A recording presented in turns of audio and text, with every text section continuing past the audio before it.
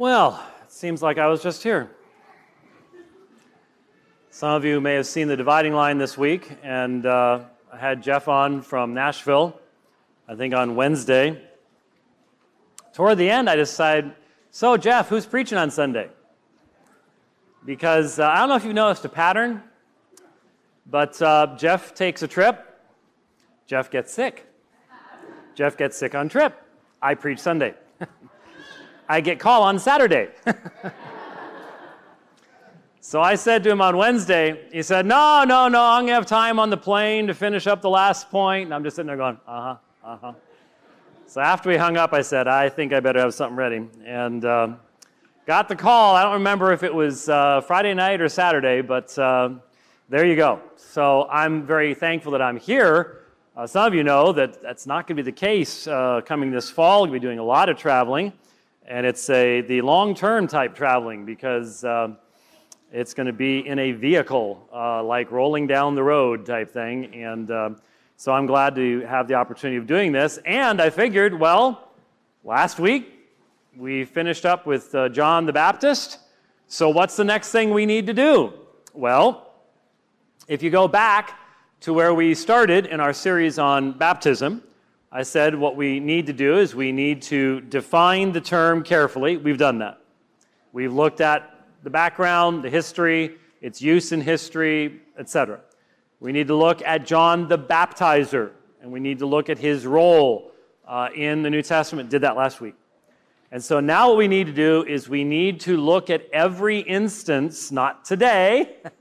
Don't worry, I heard some gasps from people who are feverishly fanning away. And I don't understand. If you've been, I won't mention anyone, but just talking with somebody who's lived here for 35 years, they're going, oh, it's so hot. I'm just sort of like, what? I mean, it's June, but if any of you have Facebook, I noticed that on Facebook and Twitter, everybody was reposting memories from like 5 years ago where you're posting the picture from your phone with how hot it's going to be for the next week. It's sort of like, that's June. Welcome to Phoenix. That's just how it is. Don't know why we keep getting so excited about it every year, but hey, look, my home thermometer says 123. Yeah, it did that 5 years ago, too. It's like, don't worry about it. Anyway, so what we need to do is we need to look at each and every instance of baptism taking place in the New Testament. And that doesn't actually take forever, but we need to look at them carefully and then look at the specific teaching on the subject, because there are a few passages that bring this out. Sometimes it's mentioned in passing, sometimes it's the focus, and then look at our own history, our confessions of faith, and then obviously once we're done with all that, look at the specific controversies that exist between ourselves and our other Reformed brethren, most of which don't think we're actually Reformed because they disagree on this subject anyways, but and that's how we'll wrap things up. So obviously it'll take a little more time than the Lord's Supper series did, but that is understandable. So when you consider the first baptisms after the resurrection of Jesus, we already know after the resurrection, Jesus commands his disciples to go out into all the world, making disciples of all the nations, baptizing them in the name of the Father, Son, and Holy Spirit, teaching them to observe all things whatsoever I have commanded you, and lo, I'm with you always, even to the end of the age. So we know the Great Commission. We know the commandment is to baptize them. So this is central to what it means to be a Christian. If you are a follower of Christ, but you have not been baptized, I'm not sure what New Testament you're reading, because it's plain that the very first thing that takes place when people profess faith in Jesus Christ is they are baptized. This is Jesus' command. This is the apostolic command. And so as we think about the book of Acts, and we think about what happens in the book of Acts, what happens when the Spirit comes on the day of Pentecost? Well, what you have, just looking at it in an overarching fashion in Acts chapter 2, is the disciples come forth, they are proclaiming the Word of God.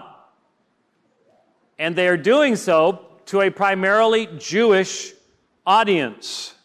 When we look at the book of Acts, there is going to be a transitionary point in the 8th chapter, where the Lord begins this process of pushing the early church out of their comfort zone. It is a Jewish church at the start.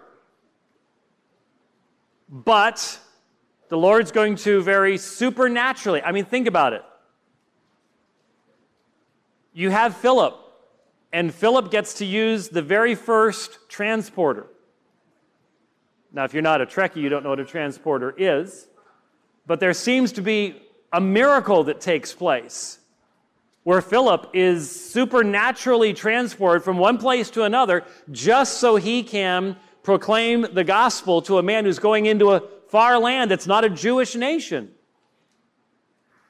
And then, once it comes time to get Peter involved in this, God does the outdoor film thing where he's dropping the big old sheet out of heaven and giving him divine revelation from God, saying, don't call that which I have called clean, unclean, to break him out of his traditions. God has to do some pretty supernatural stuff to start pushing these Jewish believers out of the comfort zone that is theirs in only going to Jewish people.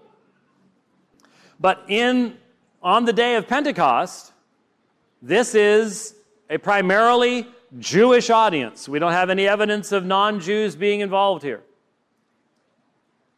And so you have the apostles coming forth, and they are speaking in foreign languages. They are understood. No one's sitting there going, what's going on? Now, there are people who don't understand some of those languages, but there are other people there that do. They are foreign languages that are being spoken. The Word of God is being proclaimed in all these languages that would represent the people who are in Jerusalem to worship. And what's fascinating to me is if we look very, very carefully at the sermon in Acts chapter 2, we get a very good indication of what verses it was that Jesus went over with the apostles after his resurrection, demonstrating that from Moses through all the prophets, they spoke about him. So if you just take a look at those first few sermons, you see all these Old Testament passages, including the one that we just had read from Psalm 89, are used by the apostles in proclaiming to a Jewish audience a rather stunning message. A stunning message. And so turn with me to Acts chapter 2, and let's look back beginning at verse 29. So it's in the middle of the sermon. It would be well worth doing the whole sermon, but this is a series on baptism, so Acts 2:29, brethren, I may confidently say to you regarding the patriarch David, that he both died and was buried, and his tomb is with us to this day.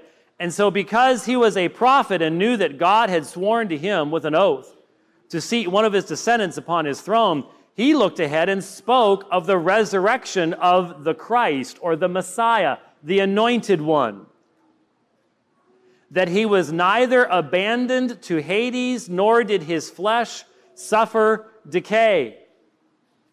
This Jesus God raised up again, to which we are all witnesses. So immediately, the centrality of the resurrection to the Christian message is being proclaimed. This Jesus God raised up again. And we are all witnesses to this resurrection. Now, to the Jews that seemed strange, because even those who believed in the common understanding, the Pharisees, that there would be a day of resurrection, a judgment, that was still in the future. This is breaking things up. This is bringing about resurrection before they expected it to be. But even more so, the idea that the Mashiach, the Messiah, the Christos, the Christ, the one they've been looking for, had to be raised from the dead. Why? Because he had been crucified at the insistence of themselves. The Jewish people had crucified their own Messiah. And here you have men saying, God raised him up again, to which we are all witnesses. Therefore, having been exalted, verse 33, to the right hand of God. Now notice this phrase here, mark it well, and having received from the Father the promise of the Holy Spirit. Having received from the Father the promise of the Holy Spirit, he has poured forth this which you both see and hear. Now, we could develop this much more, but please make a note. Notice the Trinitarian character of this proclamation. Jesus is exalted to the right hand of God, and he has received from God, that is God the Father, the promise of the Holy Spirit. John 14, 15, 16 lays this out very, very clearly. He's received from the Father the promise of the Holy Spirit, and it is Jesus now who has poured forth this which you both see and hear, that is this miraculous proclamation of what God has done in a manner so that everyone in Jerusalem, not just those who can understand Aramaic, not just those who can understand Greek, but those who come from other lands can hear the message of the gospel. This is a supernatural event, and it is being brought about by the Holy Spirit of God. For it was not David who ascended into heaven, but he himself says, the Lord said to my Lord, sit at my right hand until I make thine enemies a footstool for thy feet. Oh my! Psalm 110:1. God's favorite Bible verse in the very first sermon of the early church after the resurrection. Exaltation of Christ within the Trinitarian context. Very much a consistent reading of the text. Therefore, let all the house of Israel know for certain that God has made him both Lord and Christ, this Jesus whom you crucified. Now, unfortunately, Acts chapter 2 is normally read by us in the West, and we are never challenged to put ourselves into the minds of the Jewish people who know the Hebrew Scriptures, they know the promises, they know the covenants, and very rarely are we put in the position of having to hear what they heard. And therefore, this text is so very often applied to all sorts of modern things and modern situations that Peter would have had no understanding of, or would have gone, no, you're really missing my point. So I've heard verse 36, but notice it says, therefore let all the house of Israel know for certain that God has made him the one that only a matter of days before their leaders and their people had been crying out, crucify him, let his blood be upon us and upon our children. God has made him both Kurios and Christos. Lord, the very word used for the name of God in the Old Testament, and Mashiach, the Messiah, this Jesus whom you crucified. Not whom they crucified, whom you crucified. Can you imagine? We know the Holy Spirit is active. The Holy Spirit is giving utterance in various languages of this message, so that the whole house of Israel can know for certain what God is doing. And therefore that Spirit pierces them to the heart, and they all of a sudden understand. They the people of Israel have crucified the very one that the Scriptures had prophesied was coming to be their deliverer. What kind of judgment must fall as a result of this? They well know. They well know. This is a proclamation. This resurrection proves that this man whom they crucified is Lord and Messiah, because he has been exalted to the right hand of God in resurrection itself. What a message. What a message. Now, when they heard this, they were pierced to the heart. This wasn't just a certain level of conviction, but there was a recognition on their part that they were guilty. And they said to Peter and to the rest of the apostles, "Brethren, what shall we do?"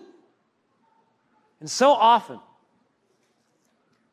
if you're from down south, you probably know the Church of Christ. And you know these guys, they can have a 3-night debate, 3 hours a night on one verse, Acts 2:38. Just one verse. They really can. But almost never, when you look at the question that is asked, is it placed in a meaningful context. It's not, what shall we do to get ourselves saved? In a modern Western idea, what do I need to do to get my ticket punched? What do I need to do to get into the good club? These are people under conviction of having murdered the Messiah they were looking for.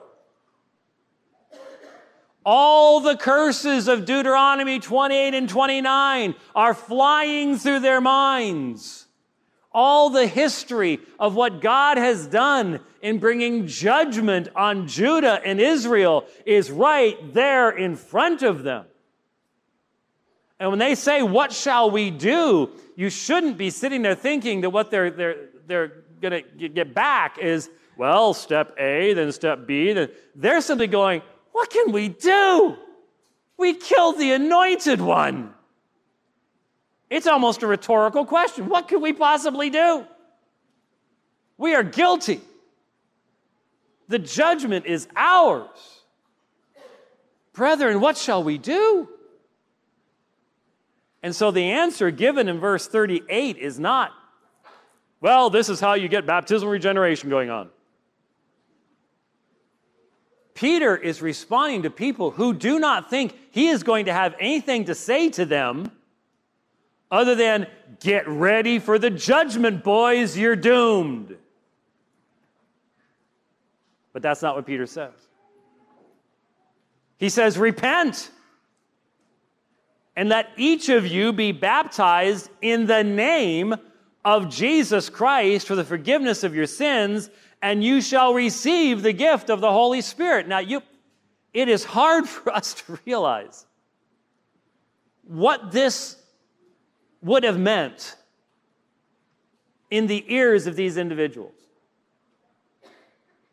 They are expecting absolute judgment, and they accept that that's what we should get. Instead, they get repent, turn, and let each of you be baptized in the name of Jesus Christ. Now, we are so used to using the phrase Jesus Christ. In fact, sadly, we hear it in our society all the time as a swear word. But you need to realize Christ is not Jesus' last name. What he's saying is, let each one of you be baptized into the name of Jesus, the Messiah, who has been exalted to the right hand of the Father in heaven. let each one of you be publicly identified with him. The one that there may have been men in that crowd that had both been there when Jesus came into Jerusalem, Hosanna, Hosanna, as well as only a matter of hours later, crucify him, give us Barabbas. And what Peter says, identify yourself, be baptized publicly into the name of Jesus the Messiah. You must be identified with him. You shunned him once, but you have been granted the grace and the opportunity to repent. And having repented, to be baptized into the name of Jesus, the historical figure they knew, the rabbi from Galilee, the Messiah, for the forgiveness of your sins. How many of them could have even dreamed that they could have forgiveness for the sin they had committed as being a part of the very betrayal and crucifixion of the Messiah? For the forgiveness of your sins. Peter isn't talking about baptismal regeneration or anything of the kind. He's talking to Jews who think they have no hope. And he's saying, you do. You do. Let each of you be baptized in the name of Jesus Christ for the forgiveness of your sins, and you shall receive the gift of the Holy Spirit. What? We will. What we're seeing here, this miraculous thing where you're speaking in these different languages and you're opening the scriptures and you're proclaiming the Messiah, we get to get in on that? Yes. Repent, be baptized, be forgiven, receive the gift of the Holy Spirit. Remember earlier, Jesus has received the gift, the promise, and he's now pouring the Spirit out. Triune action of God, and you shall receive the gift of the Holy Spirit. There's going to be no distinction. We're not going to be better Christians than you because we weren't calling for Jesus to be crucified. And you shall receive the gift of the Holy Spirit. Now, just briefly, who's being baptized? People who've repented. And people who will then receive the Holy Spirit of God. We know, what would baptize have meant? Well, we've already established that. We've looked at the meaning of the word. We just looked at John's baptism. Baptisms were taking place, the Jordan River, water, immersion. So there's really no question here. He's not saying, repent and let each of you be sprinkled in the name of Jesus Christ. That's not what they would have understood. Instead, he's talking to people who have an understanding of what it means to be baptized into the name of Jesus Christ. But then, of course, the key issue, verse 39. Now, if you've not had the joyous experience of debating baptism in a Facebook group, which is the new definition of what tribulation means. All that stuff from Jerusalem and all the Tim LaHaye stuff, and no, that's nothing compared to the tribulation of debating baptism on Facebook. That is a crusade in and of itself. If you've not had that opportunity, then you may wonder why verse 39 is so important. But it is. But it is. So his answer continues. For the promise is for you and your children and for all who are far off, as many as the Lord our God shall call to himself. And with many other words, he solemnly testified and kept on exhorting them, saying, be saved from this perverse generation. Now, lest I forget, when we think of perverse generation, maybe you don't, but when I hear that, in my background, I have the idea of, well, this generation filled with lots and lots of sinners who are doing perverse things, sort of like what we're seeing in our society today and things like that. That's not what it would have meant here. Instead, when you look at Jesus' own words, as we have seen very carefully in Matthew chapter 24, this generation is that generation that's going to see God's judgment fall upon it in the destruction of Jerusalem. He's addressing Jews here. Be saved from this perverse generation, this generation that is claiming to be so close to God and claiming to be so zealous for God, but it's perverse. It's so perverse, it crucified the Messiah. God came in the person of his Son, and they committed the unpardonable sin. He's casting out demons by Beelzebub. Perverse generation. Be saved from this perverse generation. You can't just continue in it. You can't just continue on as things have been. Be saved from this perverse generation. But, verse 39, for the promise. Well, what would this promise involve? Well, we saw the promise earlier. He had received the promise. Pouring out of the Holy Spirit. We can go back to Ezekiel, the whole beauty of the new covenant. For the promise is for whom? Now, I'll be perfectly honest. I'm not trying to be unduly harsh. But in my experience, interacting with those who call themselves Reformed, as I do, fully understanding that there are many Reformed who will not allow me to be Reformed. These days, the Reformed Baptists don't want me to be a Reformed Baptist. Whatever.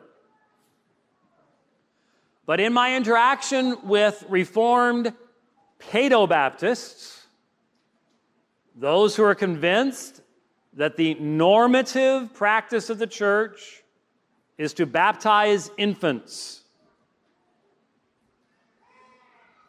when they quote Acts 2:39, they quote it partially. I cannot tell you how many times in my hearing, either listening to lectures, listening to sermons, listening to debates, or in personal conversation, in their mind, Acts 2:39 says the promise is for you and your children. Now, we love our Presbyterian brothers. We truly do. And in many ways, we share more of the Christian worldview and the desire to see the kingdom of Christ extend in this world with solid, Reformed, Paedo-Baptist brethren than we do with many Baptists who just think we should just crawl into a hole and wait for it all to end, and who are not Reformed in their understanding of the sovereignty of God. But I'm simply telling you, brethren, listen to yourselves. How many times do you quote Acts 2:39 and your thoughts and your quotation stop by saying, for the promise is for you and your children? And hence the idea, the interpretation, the understanding is this promise related to baptism is for you and your children. Now, most of them will not go to the point of actually trying to argue that in this particular setting, infants were baptized. The fundamental argument is that is going to develop as the normative function of the church over time. This is an unusual time, and it is. This is an unusual time. You don't have Christian families yet in that sense.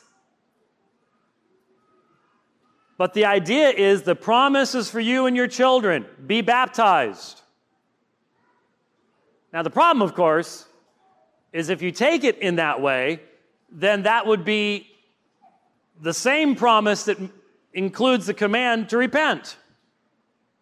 And so repentance becomes something that you have to do after baptism at a later point, unless you end up adopting a concept of baptismal regeneration. And some of my Paedo-Baptist brethren almost get there. There are books out there like the one by Pierre Marcel that literally say that infant baptism removes the effect of original sin and brings you back to a sort of moral neutral point. That ain't what Peter was saying.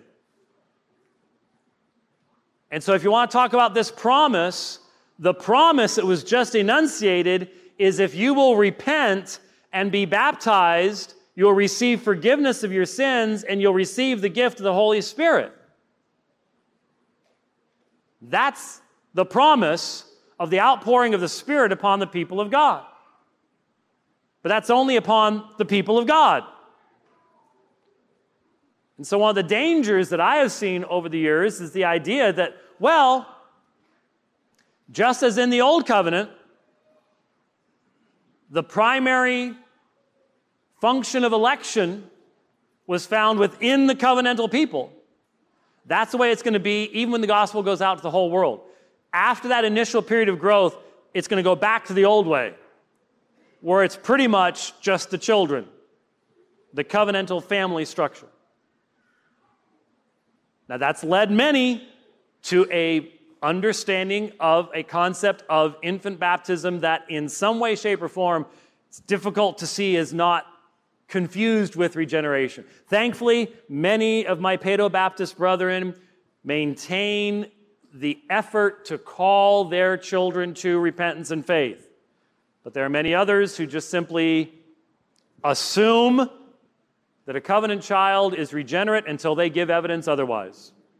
And sometimes, even when they give evidence otherwise, they continue to believe it. And part of the reason for this is hearing, for the promise is for you and your children. There's a problem. I was noticing, you all remember last week we prayed for little Luke Wybrew. He's doing a whole lot better. The Wybrews aren't here this evening. But I'm sure they're watching, and Brother John was getting ready because I had told him what I was going to be preaching on, and so Nicoletta sent me a picture. Brother John had written out these two verses in Greek, and I wish I could project it for you to show you what you can see when you look at the original language, but I'll do my best to describe it to you. When you look at verse 39, it says, "For the promise is to you," then put that on one line. The promise is to you. Now put on the next line. Kai, the word and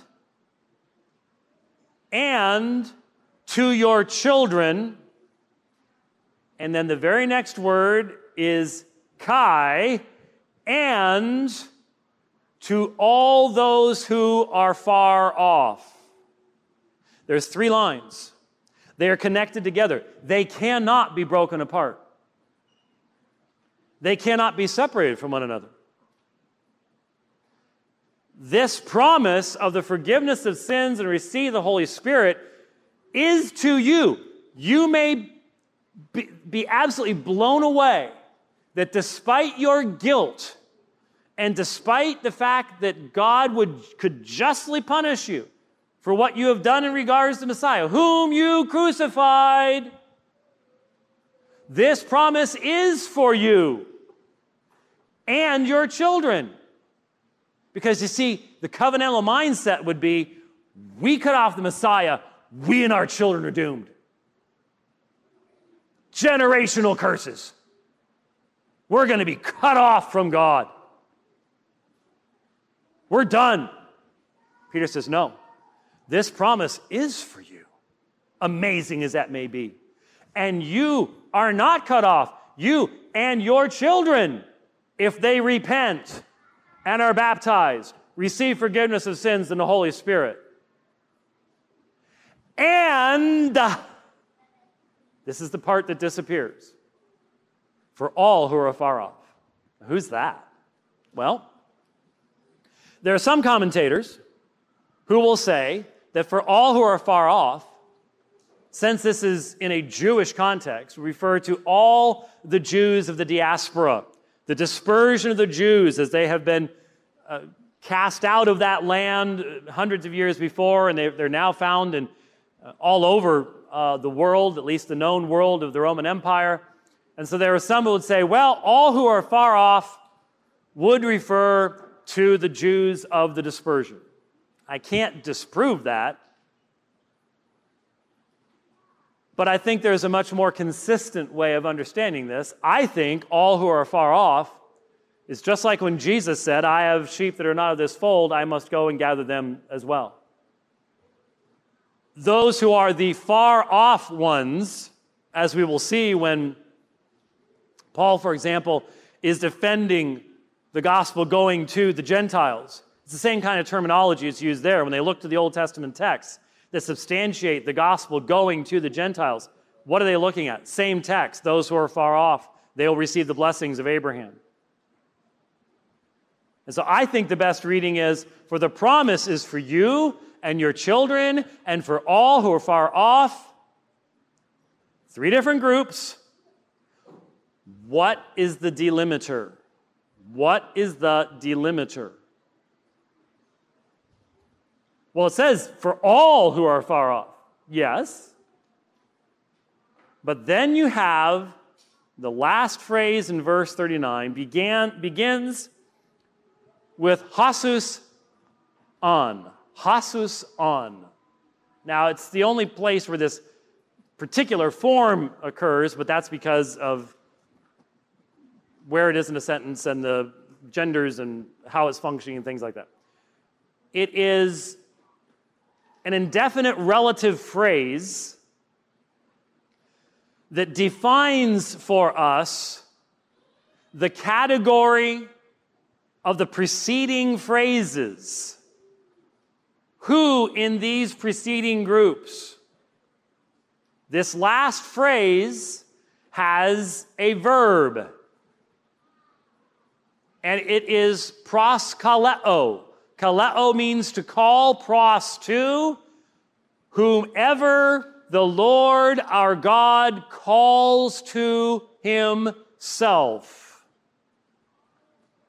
Now, anyone who is reformed should not have to work too hard to hear that verb and to understand what it's saying. As many as of you, as many as of your children, as many as those who are far off, all of them, Gentiles, as many of them, as many of the Jews. What is the nature of the church in the New Testament? It's those that God calls out of Jews and Gentiles into one body. Here in the first sermon, there it is. The promise is for you and your children and for all who are far off, as many as the Lord our God shall call to himself. And so whatever you do with this promise, it must be connected to the sovereign calling and decree of God who calls those ones to himself. So this is not just some general call. This is the call of Romans 8. As many as he called, them he justified, right? Golden chain. For as many as the Lord our God shall call to himself. Here is divine sovereignty. Here is divine election. And it is defining the parameters of what the promise is. Yes, it's for you. You are not hopeless. Yes, it's for your children. They have not been cut off. And yes, it is for all who are far off. all the way to the ends of the earth.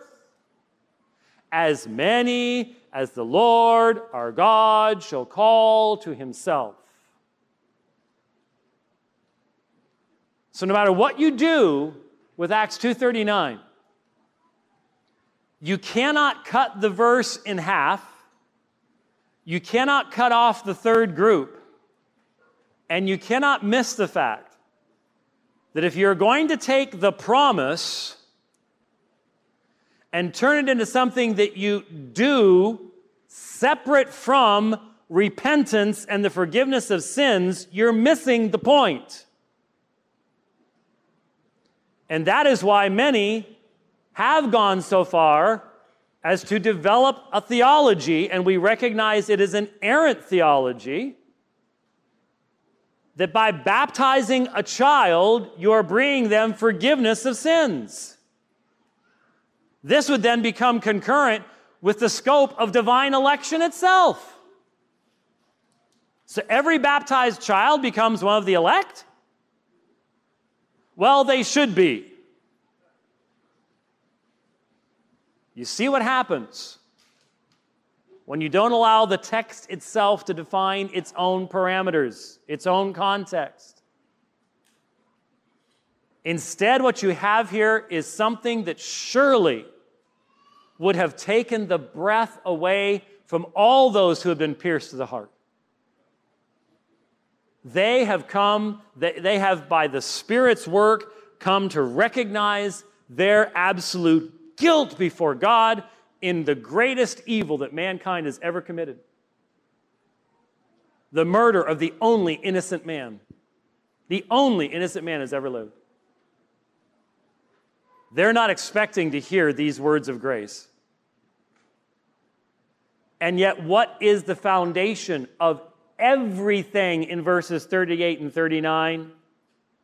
The gracious call of God in election.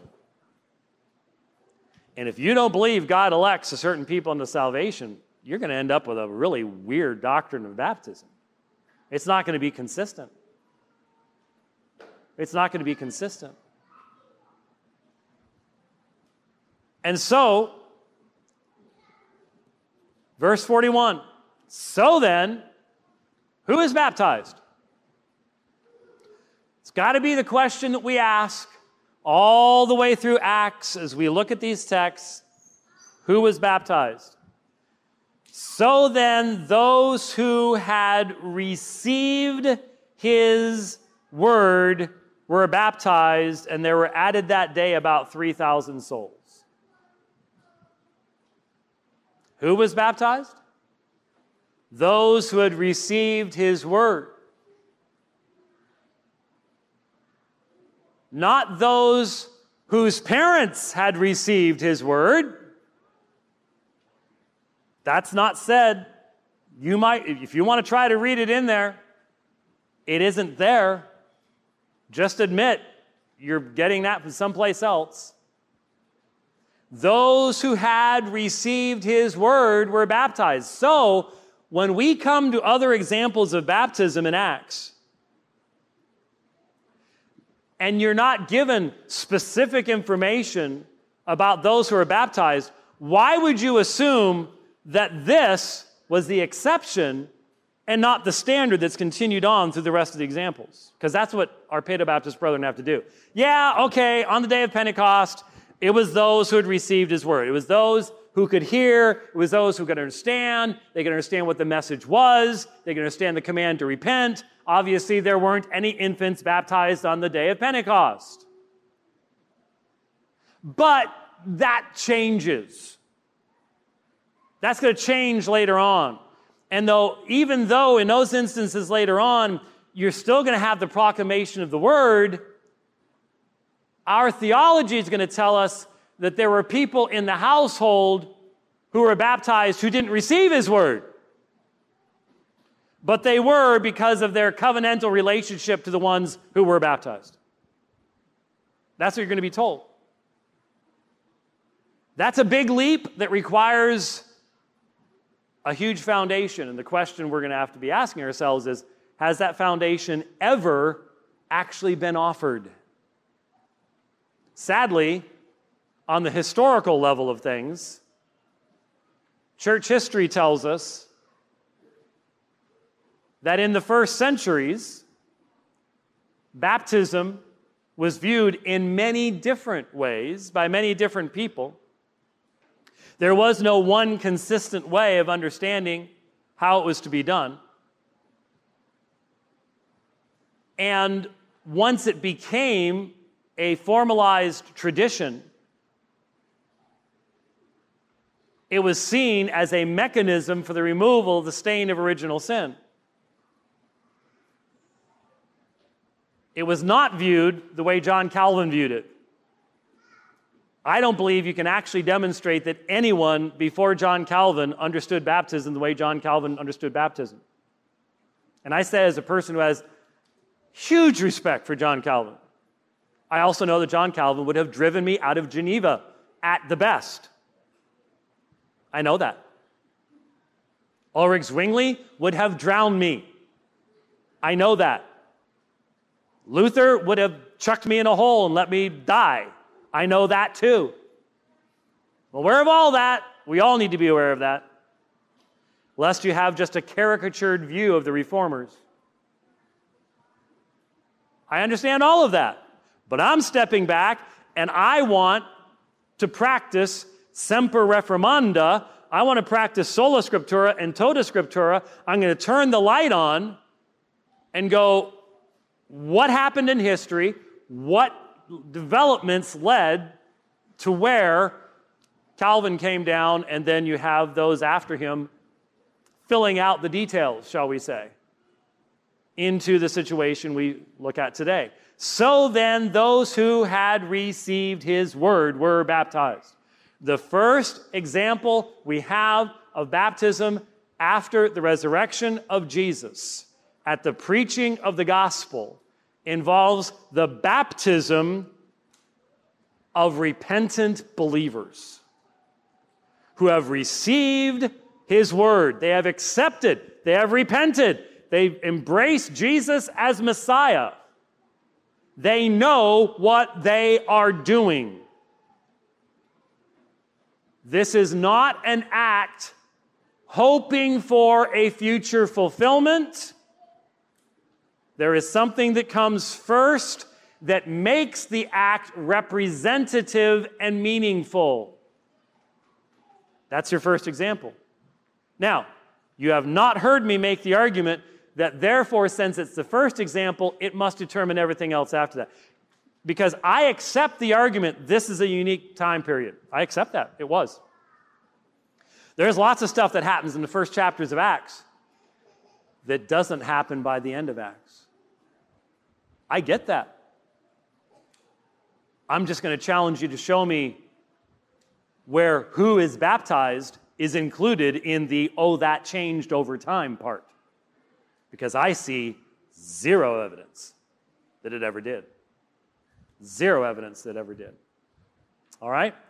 So, what do I want to make sure that you remember? Remember, verse 39 cannot be chopped up so that the promise is for you and your children, and then all those who are far off is just left far off. That's just as much a part of the promise group.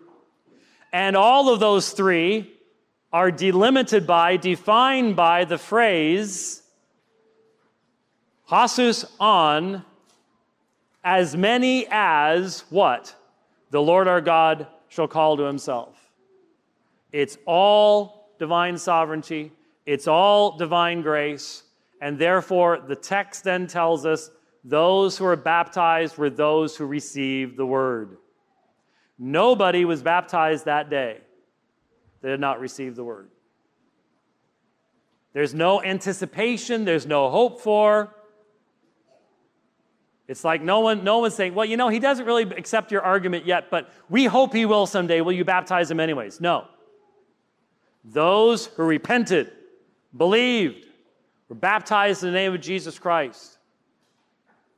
And they believed that the promise of that forgiveness was found in the apostles and prophets, and that promise was grounded in the grace of the Lord our God, calling his people to himself. Those are the things we need to remember as we look at the first of the instances of baptism in the book of Acts. All right? Let's pray together. Father, once again, we do thank you for preserving your word and drawing our hearts out to a desire to love that word, to believe that word, to put that word in practice. And so, Father, we would pray, even if there are those amongst us who struggle with this issue, who have had other views presented to them, Lord, give us patience to work through these issues, to consider them well, and to honor your word in all things. We thank you for this time. We thank you for the gospel. We thank you for the freedom that we continue to have to believe it and preach it. May we continue to preach it with boldness while that freedom is ours. And when it's taken away, may we count the cost. We do pray for our brothers in Canada who have been arrested. One pastor even now who is refused to bow the knee to Caesar, refused the conditions of bail, even just a matter of days before these restrictions are due to be removed. We see Caesar in his pettiness seeking to punish faithful Christian pastors. God, bear him up, grant him freedom, protect his people, and Lord, look to those people who are persecuting your church. Arise, O Lord. Let your message go forth. Grant repentance. We pray all these things in Christ's name. Amen.